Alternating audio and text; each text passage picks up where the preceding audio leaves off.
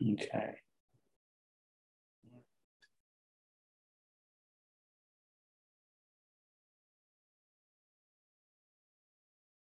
Okay, so just some basics about humanistic theory is that the things that it really emphasizes is the capacity of personal growth, free will, the freedom to choose one's destination, and focus on the positive of human qualities. And probably one of the most important aspects of humanistic theory is the approach feels that each individual already has the capacity to solve a problem. It's really the job of the therapist to bring that solution out based on providing the most ideal situation for a human to really grow and develop.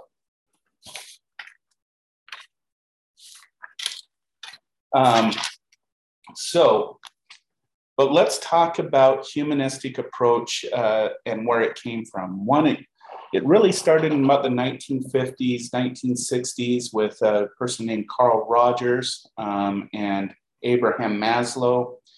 And during this time, we were just coming out of, World War II. We were entering the Korean War. Vietnam was right on the cusp of beginning. Again, we just got through World War I, World War II. And just before World War I here in the United States, we just really got out of the consequences of the Civil War. And so at the time, there was a lot of notion that we exist in just a very chaotic and a world that doesn't make much sense. And there was a lot of questioning about it. And so,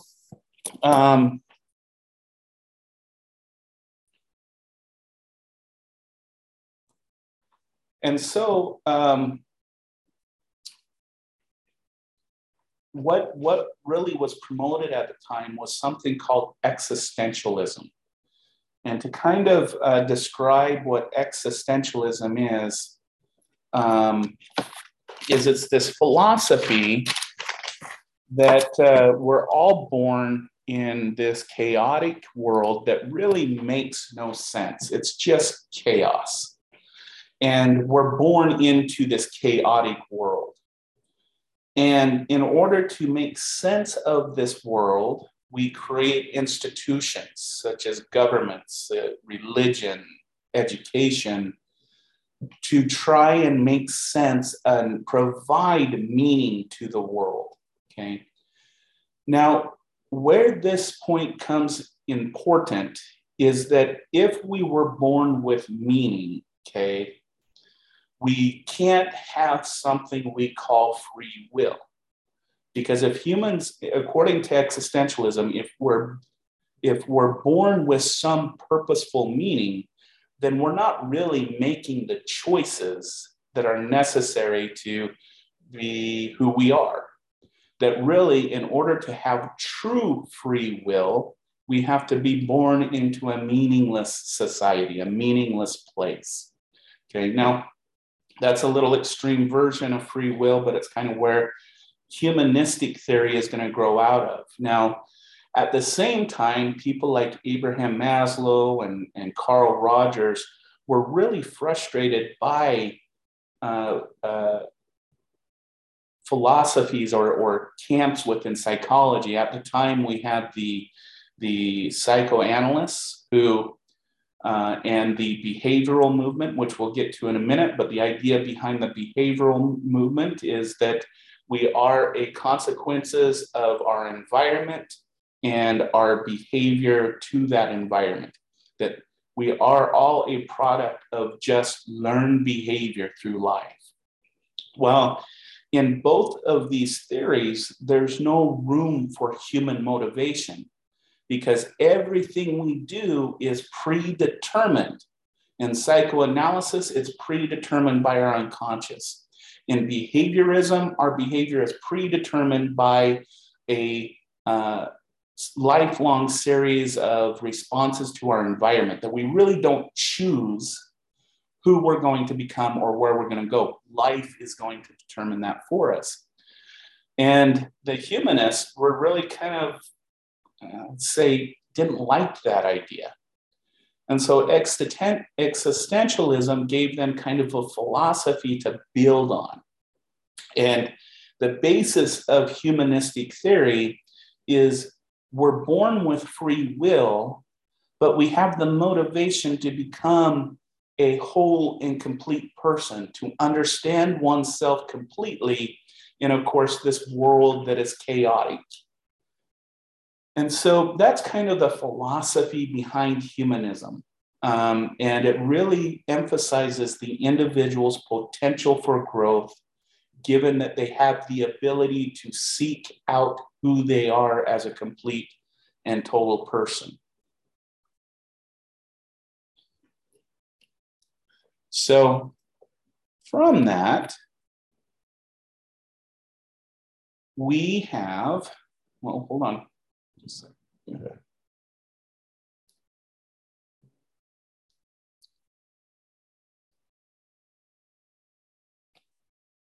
Okay. From that, we have now what's going to be the development of humanistic theory. And the first one is going to come from Abraham Maslow.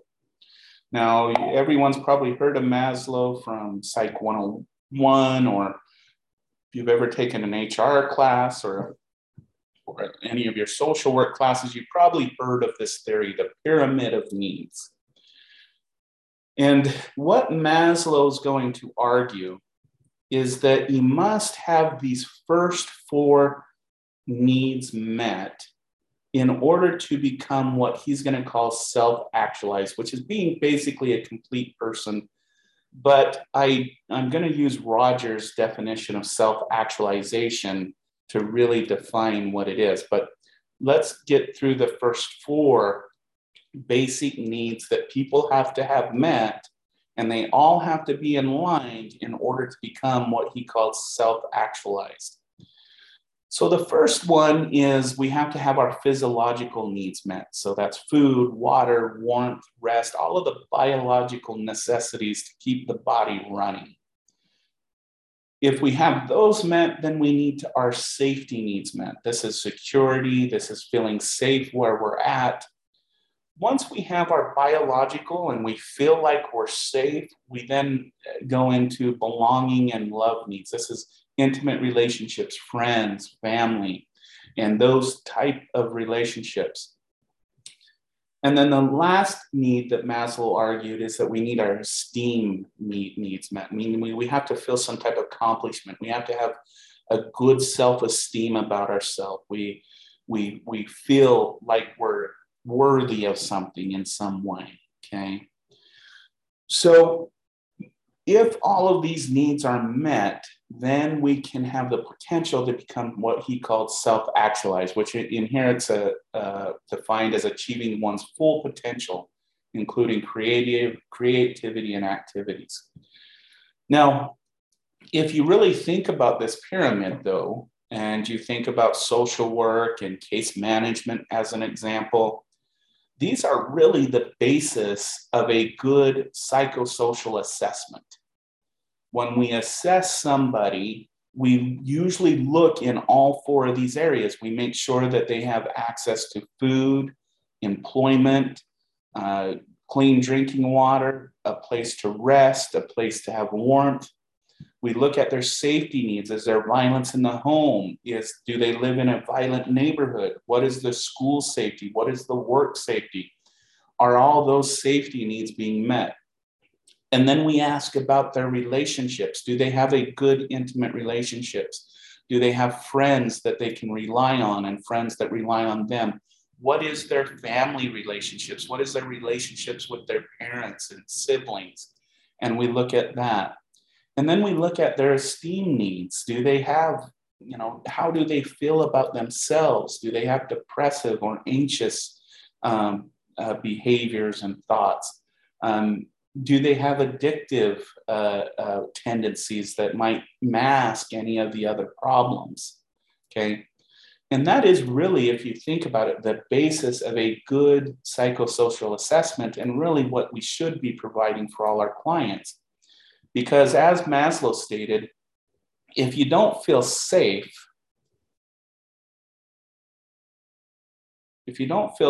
for example, you're not going to be able to focus on relationships or yourself. If you're homeless, you're not going to feel safe, for one, and two, you're not going to be able to fully develop really good relationships and healthy relationships, and your esteem is really going to be hit hard, okay? And so all of these, according to Maslow, need to be taken care of in order for us to really move forward, to really exceed in life. So what is, though, self-actualization? And I'm going to use Rogers' term for self-actualization. Self-actualization, according to Rogers, is the complete and total acceptance of oneself. And what I mean by this is it's not just I like myself, I have good qualities, I'm a good father, I'm a good educator, blah, blah, blah. No, this is complete acceptance of yourself, not only the good qualities, but acceptance of all the bad qualities that you may have, all of the deficits that you may have. You accept those as part of you. And yes, you work on those, but you don't deny them as being a part of who you are. You don't hide them. You don't not give them recognition, okay? Now, if you think about it, this is, again, the basis of where we need to be as good helpers. Because if we can accept ourselves completely and totally, we have the ability to give what Rogers called unconditional positive regard for everyone else. Meaning, if we accept us, we can accept other people for their strengths, their weaknesses, and everything in between. Meaning that we can accept them unconditionally, okay? Now, if you think about a complete self-actualized person, this is a person who exists basically without prejudices, okay? This is the therapist who can work with, for example, a pedophile. This is a counselor who can work with a murderer or a batterer. Why? Because they understand that those are qualities of a person that, yes, they need to work on, and yes, you need to help with, but it is a part of who they are. But that doesn't make that's not the complete story of that person. It's just one aspect of who they are. And there's other aspects that as a counselor or a helper you can build on to then assist with the negative aspects of that individual, okay? And unconditional positive regard is a term we're going to return to again and again and again in this class, because to be an effective facilitator, you have to be able to accept your clients for who they are and provide an environment that is non-judgmental, that no judgment exists between you and your client, okay? Now, this becomes difficult in many situations, for example, in child protection cases and those types of things where social workers are asked to make a judgment on safety and whatnot. But just because you have to make those decisions doesn't mean that you can't continue to accept and work with those people or those families that need help, if that makes sense, okay? So there's some other concepts that Rogers came up with. We'll come back to this. And that's the difference between an ideal self and a real self, okay? And I bring this up because it's really a good way to gauge where your clients are at, okay? The ideal self is that person that we think we ought to be. So that is the super mom, the super dad, employee of the month every month, the A+ student, all those things, the rock star, if you want to put it that way. Okay, that's the ideal type self. And then there's the real self. And the real self is who you are existing in the world as a human being, as an individual. Okay.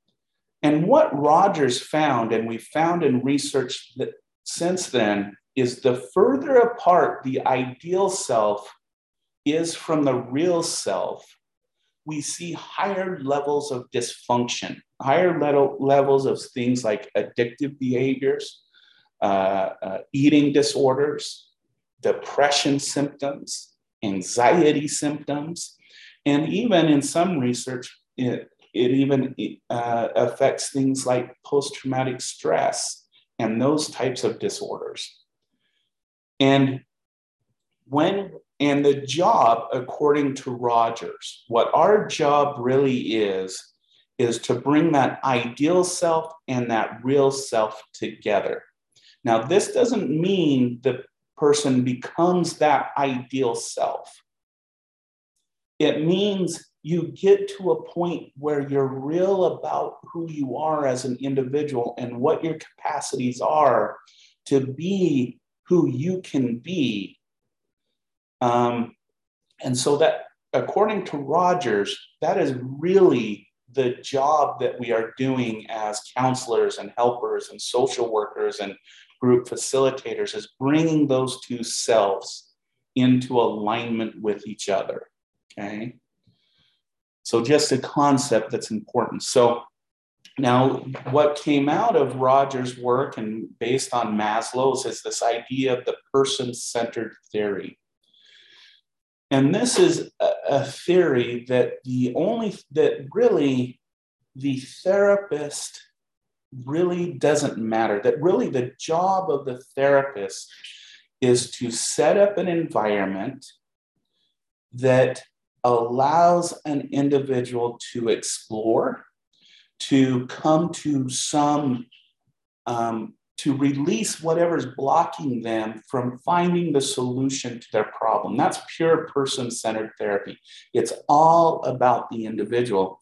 Unlike the other theories, such as psychoanalysis, where it's about the therapist and the therapist's knowledge, or even about cognitive behavioral therapy, where it's about you providing techniques as a professional to help the individual overcome whatever they're doing.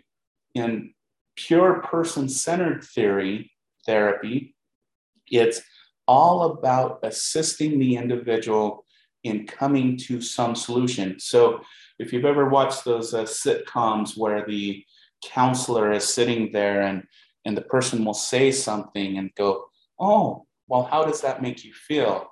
And then the client might ask, well, what do you think? And the therapist replies with, well, it really doesn't matter what I think. What do you think? And they never really provide an answer. They just continue to have the person have this conversation with themselves that then ultimately will end in the person understanding what's going on in their life and kind of come to that aha moment. Okay. Now, just on the onset, as I said, pure person-centered therapy really, it's used, but not a lot. Usually it's in combination with some cognitive behavioral therapy or some other type of therapy.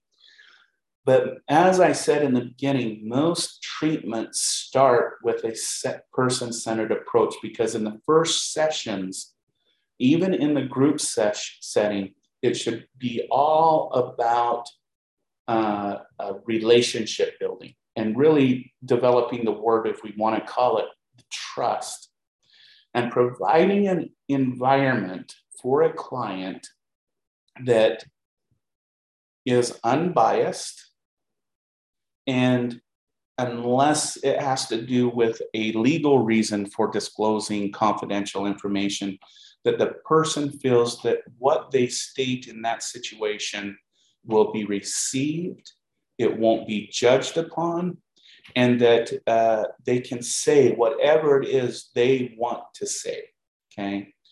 And that's this idea, as I said, of unconditional positive regard, okay? And again, it's accepting the values and being positive towards another person's behaviors and emotions, okay?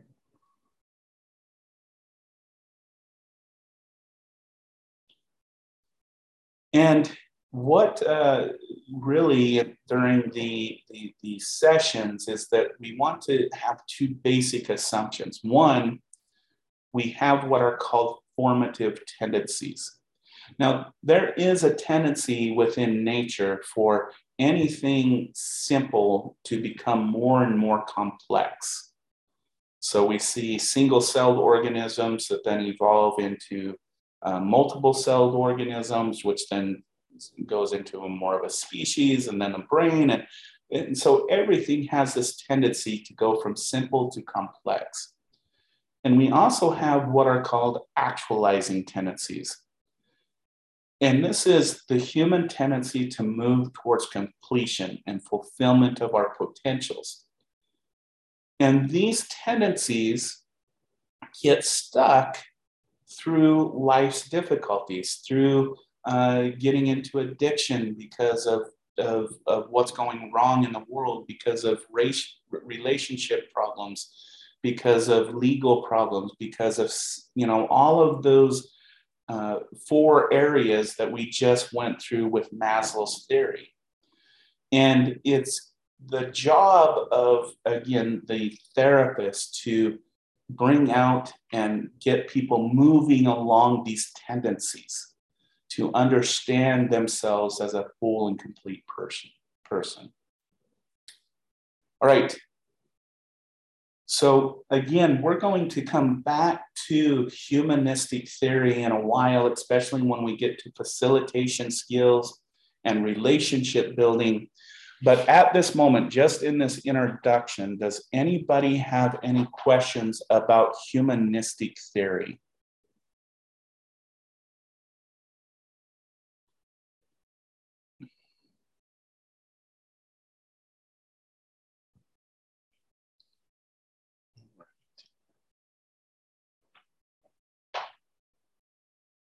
Klein, you have your hand up. Yes, the part of dealing with self and real self. I tend to see that in my line of work. We have people who want, you know, I work with dads and they want to be that the ideal dad that is loving, caring, and a provider versus the one that has just got into treatment that is the complete opposite. And getting them, these two, you might say, two selves together to a point where they achieve what they want to become. It is how I vision it when you were talking about that. Klein, that's a perfect description, and you're absolutely right. Is what our job is to have that person and those people in the group setting, right, to really come to understand what they can be, but in a realistic way, right, in the real world. And as an example, I work with female offenders who oftentimes made claims that they are great and wonderful mothers. And while you can see the disconnect in that in the real world, given that they were incarcerated. And so it's coming to understand, so where are we being a good parent, and where can we build on that in the real world that we exist in that space where we have it? Because we can't continue kind of the illusion that we're the greatest parent in the world when we're having life difficulties, in this case, incarceration, in your case, that with dads coming into your groups, without making sure that we know that we're operating within a real world, if that makes sense.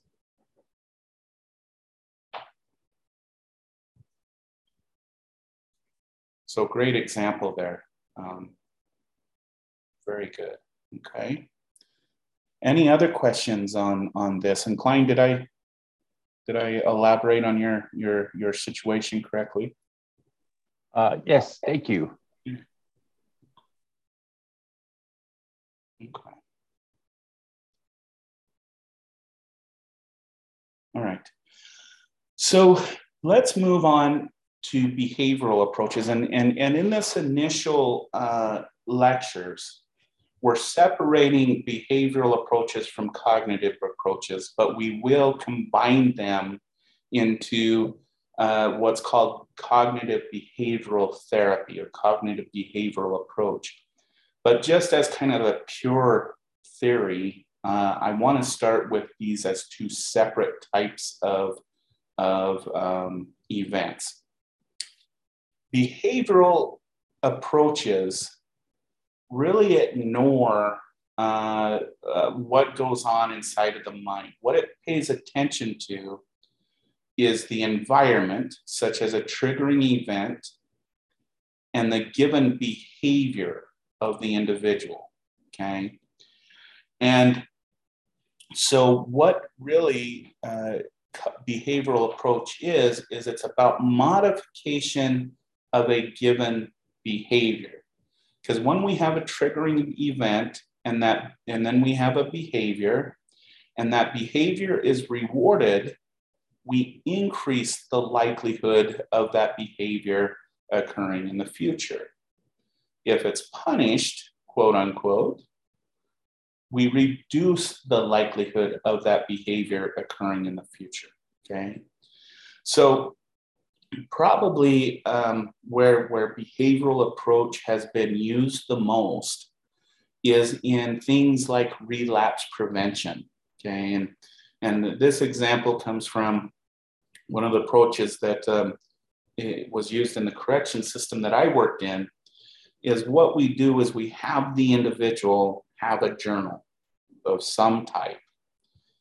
And every time they get a craving for their addiction, which I will denote by a C, they look around them and they try to determine what is triggering that craving, okay? And so, you know, an example could be, even though we know triggers are much more complex than this is just a simple example. So a person is driving home and he passes by a certain street and all of a sudden he starts getting cravings. So what his job would be in that moment is to stop and look around his environment and try to determine what was triggering that behavior. And let's say that on this particular corner, there is a bar. And sometimes, and I'll tell you this, sometimes that's not an immediate realization that it was something as kind of quote unquote obvious as a bar for an alcoholic to trigger at. Sometimes it takes a while to really understand what was really triggering. But so then we realize that we have a craving, and that's going to result in a behavior. In this case, it's going to result in the addictive behavior. So they stop, they get a drink, and we know what's rewarded within addiction. It's really the brain areas of the person that's rewarded. It can be dulling a trigger. Okay, so for example, some addicts might trigger to something happening at work. Maybe the boss was a jerk, or maybe it's the kids being overwhelming at the house, or something like that. And for a lot of drugs, it dulls that experience, which is rewarding, which will increase the likelihood that that behavior will be done in the future. Okay, and for addiction, this is what makes punishment a little bit different, is because being arrested or getting in trouble with a spouse or a girlfriend or a boyfriend or something, not always is a punishment for someone who has addiction. Okay. it is really that reward system that that certain substance provides, okay? And so we got to keep that in mind when we're dealing with this type of work, okay? In fact, in one of the behavioral approaches that utilize medical, they use a substance that when the person takes that addictive substance, it makes them nauseous. So that creates a punishment situation, which theoretically decreases the likelihood of using in the future. So that's an example of something that needs to intervene on the substance in order to make it so it's not used anymore, okay? So really what behavioral approach is we try to stop the behavior right here, okay? And so, for example, going back to our example, so we will want the person to change their behavior in some way. So in the example of driving home and driving by a bar and having a craving, then we tell the person, well, next time take a different route home. Find a route that doesn't go by somewhere that you commonly went to when you were doing, when you were actively using, and those types of things. So this is really the behavioral approach, and really just to summarize it, is what we look is for environmental triggers that initiate a behavior that then that usually is the addictive type of behavior in that example. And then we look at the reward and punishment system for that, okay? And this gives us a second point of intervention. Because then if they go through the addictive process, then we want to not have a reward for it, but there needs to be something that counteracts that drug in order to make it less tolerable, okay, in that kind of situation. Now, beyond relapse prevention, this is a relapse prevention technique using behavioral approaches. We do this in depression. So for example, a person's depression is triggered. And so instead of having them doing ruminating and getting into the depressive symptoms, we have them do something instead, say yoga, or call a friend, or have them do something that then diverts them from that depressive trigger. Okay, that's an example of what you in mental health. Same thing goes, in parenting classes. So a child acts out, and sometimes that results in the parent punishing or punishing. And well, usually when a parent punishes, they do it out of their own anger, not necessarily for the benefit of the child. So in that case, child acts out. Instead of immediately, first we take care of the safety of the child, make sure they're in a safe place, but then we have parent go and have a cool off period and then return to the child to then, or appropriately deal with the misbehavior. And so that's an example in parenting and working with children. So again, when we're talking about behavioral approaches, you'll notice I didn't use the word thought processes. I didn't use the word feelings. I didn't use the word anything like that. We looked at a triggering event in the environment that triggered an individual, that then results in a behavior that then goes into as the example, the addictive or depressive cycle, okay? So that's pure behavioral approaches. Does anybody have any questions about the pure behavioral approach?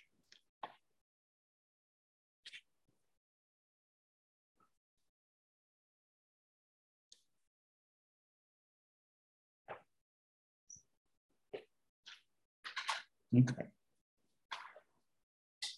All right. So then the pure cognitive approach. In this one, it is a belief that it's actually our thoughts that trigger our behavior. So we're going to put another element in here. is we have, again, usually we start with an environmental trigger that then triggers some type of thought process that then results in a behavior. And then, unlike the behavioral approach where we talk about reward and punishment, we then go through a cognitive appraisal period where we usually what happens is we reinforce those negative thoughts that then initiated that behavior in the first place. So I'll give a basic kind of example, and this is just a very basic. The boss yells at me. Okay, so we'll put boss here, B for boss. The boss yells at me. My immediate thoughts might be, yes, I'm stupid. Yes, I'm worthless. I'm dumb. I'm no good. I'm not worthy of anything. Okay, those are some thoughts that might have, and usually now those are really simple thoughts. And usually when we think about them, we reinforce those. So I'm useless because not only my boss tells me this, but my spouse says this about me all the time.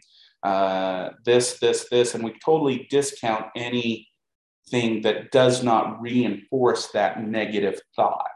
Okay, those negative thoughts then result in some type of behavior. So maybe for the addict, it can result in an addictive behavior of some type.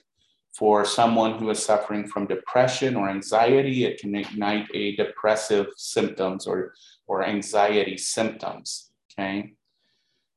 And then through that, we then go through an appraisal of the behavior, okay? And usually these behaviors will always reinforce the thoughts, where we'll go, yep, okay, my behaviors prove it. I went and used again as an example, or oh, yep, yeah, see, those I feel worthless. I ended up sleeping all day long, or I ended up just giving up on work today, or it might be some type of panic attack, okay? And all of those negative things then reinforce those negative thoughts, okay?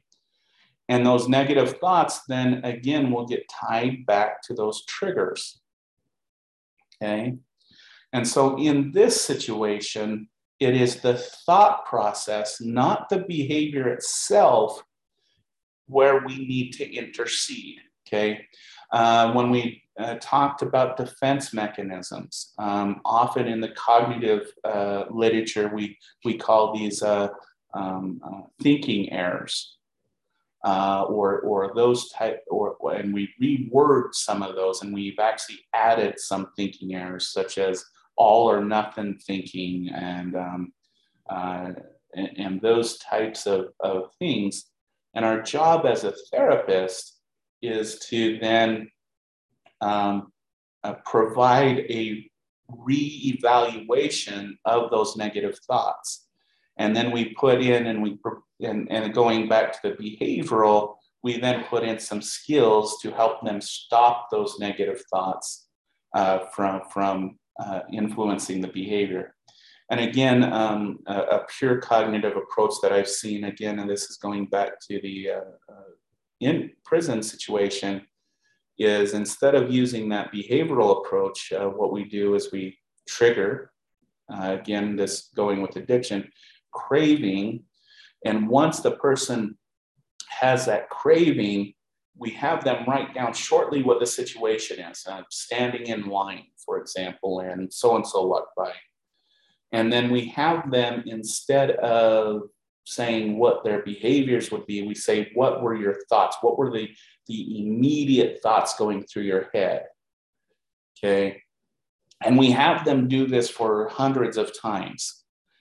And then what we do is we help the client develop themes about their thought processes. So theme one might be worthlessness, a lot of thoughts dealing with worthlessness or some other theme of concepts. And then we help the individual have a realistic appraisal of those basic themes, okay? And so this is a much more bringing thought processes into play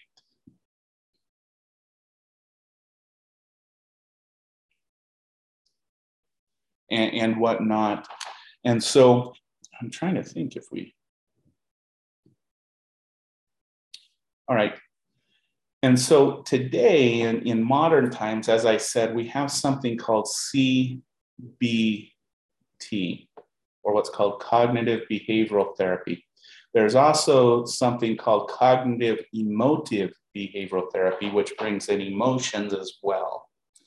And in a lot of, especially Western settings, the cognitive behavioral approach has been very successful compared to other approaches that are out there. But the CBT approach is combining thoughts and behaviors and reward and appraisal. So instead of only having one area of intervention, for example, with cognitive therapy, we only intervene on the thought area. By combining behavioral approaches, we now have 2 points of intervention. So if we can't stop it at the trigger point, okay, from having the craving in the first place, then we can try and help the client stop it at the thought process. And then if it goes further than that, then we can have some behavioral interventions that then can be used to try and not get into, again, the depressive cycle, the addictive process, all of those different processes. And then we provide tools of how to realistically appraise the person's situation, okay? So that's a combination of both cognitive and behavioral approaches. The emotive approach also starts to bring in life history, life experience, people's really socio-emotional context as well. So that one even adds a little bit more to the situation, okay?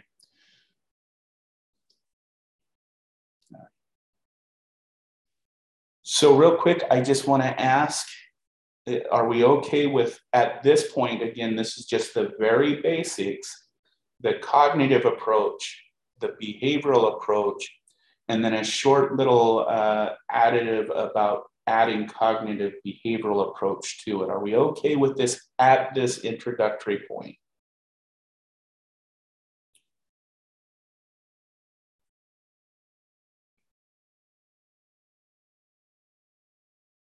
Thank you, Tracy and Tamara. Jamie, okay, all right. All right. Now, the advantage, I will say, of using these methods in the group setting, again, if you've developed the relationship between yourself and the relationship between your participants in the group good enough and strong enough, is identifying triggers and thoughts and behaviors and whatnot can be done with group input, not just the input from the counselor. And a lot of times in the group setting, using this cognitive behavioral approach, it actually has shown that having that peer feedback about thoughts and about behaviors and about triggers really can be a reinforcing situation that, one, I'm not the only one that thinks this way. I'm not the only one that has these kind of triggers. And I'm not the only one that commits these behaviors and then appraise it in such a way that I continue this behavioral pattern. So in the group setting, this approach can be used really well as long as the relationship has been developed in the group. And that's, again, that's why I go back to, again, the humanistic approaches and all those to establish that relationship. CBT has found to be less effective when there isn't a good relationship between the client and the therapist, or in the group setting, the facilitator and the client with the other clients, okay?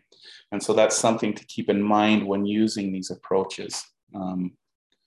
I've been in situations, and then when I did clinical supervision, I always had junior or novice therapist wanting to go straight into the cognitive behavioral approach or straight into some of these other approaches. And it usually did not end well, unfortunately. Intervention was necessary. So just kind of keep that in mind. There are, and beyond these kind of psychologically developed theories, I do just want to bring up some different approaches to helping behaviors that are more culturally based than they are approaches. And I just want to bring them up because as a good counselor, you can access these different approaches to help a person. And then also knowing where it comes from is important. So the medical model is this notion that a person who is injured, they go to the doctor, they receive some type of pill, and they get better. That's the pure medical approach. And in our Western society, and this is really important to keep in mind as helpers, especially in the mental health field and in social work, a lot of times people come to us expecting this medical model that we're somehow going to just give them a magical pill, or we're going to just tell them what they need to do, and they will get better. Okay. And that's really unfortunate because we know change. Many of you in here have gone through a lot of change processes, and we know that that's not exactly how true change works, especially in our field. In behavioral health and social work, change takes time. And so this is one of those things that we do have to dispel. However, when it does become helpful, we should access the medical model. So for example, I mentioned, the gold star for depression therapy is a combination of medication and a therapy like the cognitive behavioral approach. Independently, they both have some limited effectiveness, but in combination with each other, they really tend to help people. So we do need to know when the medical model is beneficial, but realizing that it's usually in a combination with something that we're doing. Another example of helping models and stuff comes from religion, faith, and spirituality. And I would encourage everyone to get to know your clients' faith and spirituality beliefs, because you can use these and access them in very powerful and meaningful ways. I remember that I had the first time I helped someone who was Muslim, for example. I knew nothing about the Muslim religion, but it was very, very important to this individual. So I went home, I bought a copy of the Quran, I read it, I investigated online and whatnot about the Muslim religion and whatnot. And I was able to use stories. And of course, I asked them if I was correct or not, to really engage that person in further conversation about where we wanted to head with their situation. I believe in that situation, I was assisting a couple who was having marital difficulties. And so accessing their faith really helped in that situation to provide an understanding of what was going on in their relationship by using their religious parables. So religion and faith and spirituality can be a good tool to use when helping others. But it is also important to state our own limitations as therapists. If we're not able to see beyond our own faith, our own spirituality, our own religion, when we have somebody come to us who has a different spiritual thing, and it's very strong in them, but we are invested in our own, that would be kind of the type of individual that you would want to refer to someone else. And of course, we know that spirituality and faith can have some some helping benefits. We can think of the 12-step program, AA, and those types of programs that really access one's spirituality to help them get over or overcome, I should say, some type of addictive behavior. The other type of things that we need to look at as far as helping models is, especially here in the United States, is the conservative versus liberal attitudes towards helping, okay? And what I mean by this in terms of helping, when we look at individuals who are conservatively oriented, there tends to be a belief system that the individual themselves is completely and totally responsible for their behaviors. So their successes and their failures is all them. And they really shouldn't be asking others to come in and fix their problems. In the helping fields, the more liberal attitude is that there's multiple causes to behaviors. So there's the environment, there's maybe education issues, there may be job issues. There's multiple issues that contribute to an individual's behavior. Ethnicity, culture, all of those things play a role into whether an individual is successful or unsuccessful, okay? And again, this is where we have to take stock of our own belief systems. And so there's the job of the therapist to really decide, am I conservative or I'm liberal or am I somewhere in between? And really understanding your client's perspective and whether they feel that they are responsible for everything that has happened to them, or do they see that there's other contributions to the reasons why they did something. Now, the reason why this is important is because these conservative liberal attitudes are not easily changed. Just like many religious faith and spiritual models are not changed very easy, these aren't changed either. They're very difficult to change someone from being conservative to liberal or liberal to conservative. But for example, if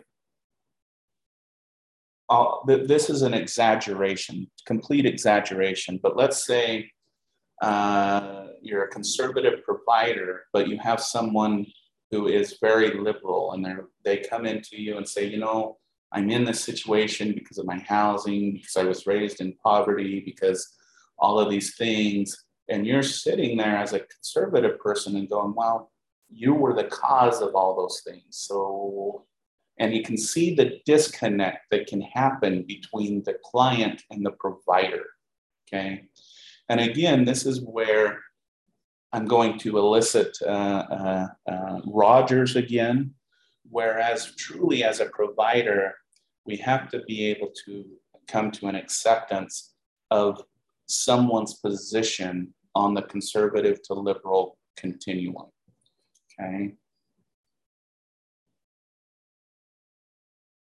All right, I want to get into some general models of helping, but I think we will stop there because there's a couple other theories that I need to add because we're doing group work. I need to talk about Adlerian theory, and I also need to expand on the psychoanalysis theory. And so, and they're not part of these slides right here. So before we get into the general model of helping, I want to stop here. And so I can get the information on Adlerian theory and another theory so that we can go on to that. And there was some comments. I do want to bring this up. So many of you in your reflections brought up the holistic approach about how it seems a lot of these theories are very limiting in scope. And I'm going to tell you, I completely agree with you. That's why I'm giving you many theories that you can kind of cherry pick what you feel is part of who you are. and who you want to be as a good helper. So I want to make sure that we have the full array of models that have been used in the group approach. So I need to get my slides on Adlerian theory and Jungian and theory, and then a couple psychosocial models. So, and then we'll get into a model of general helping, which is just a model of the helping process.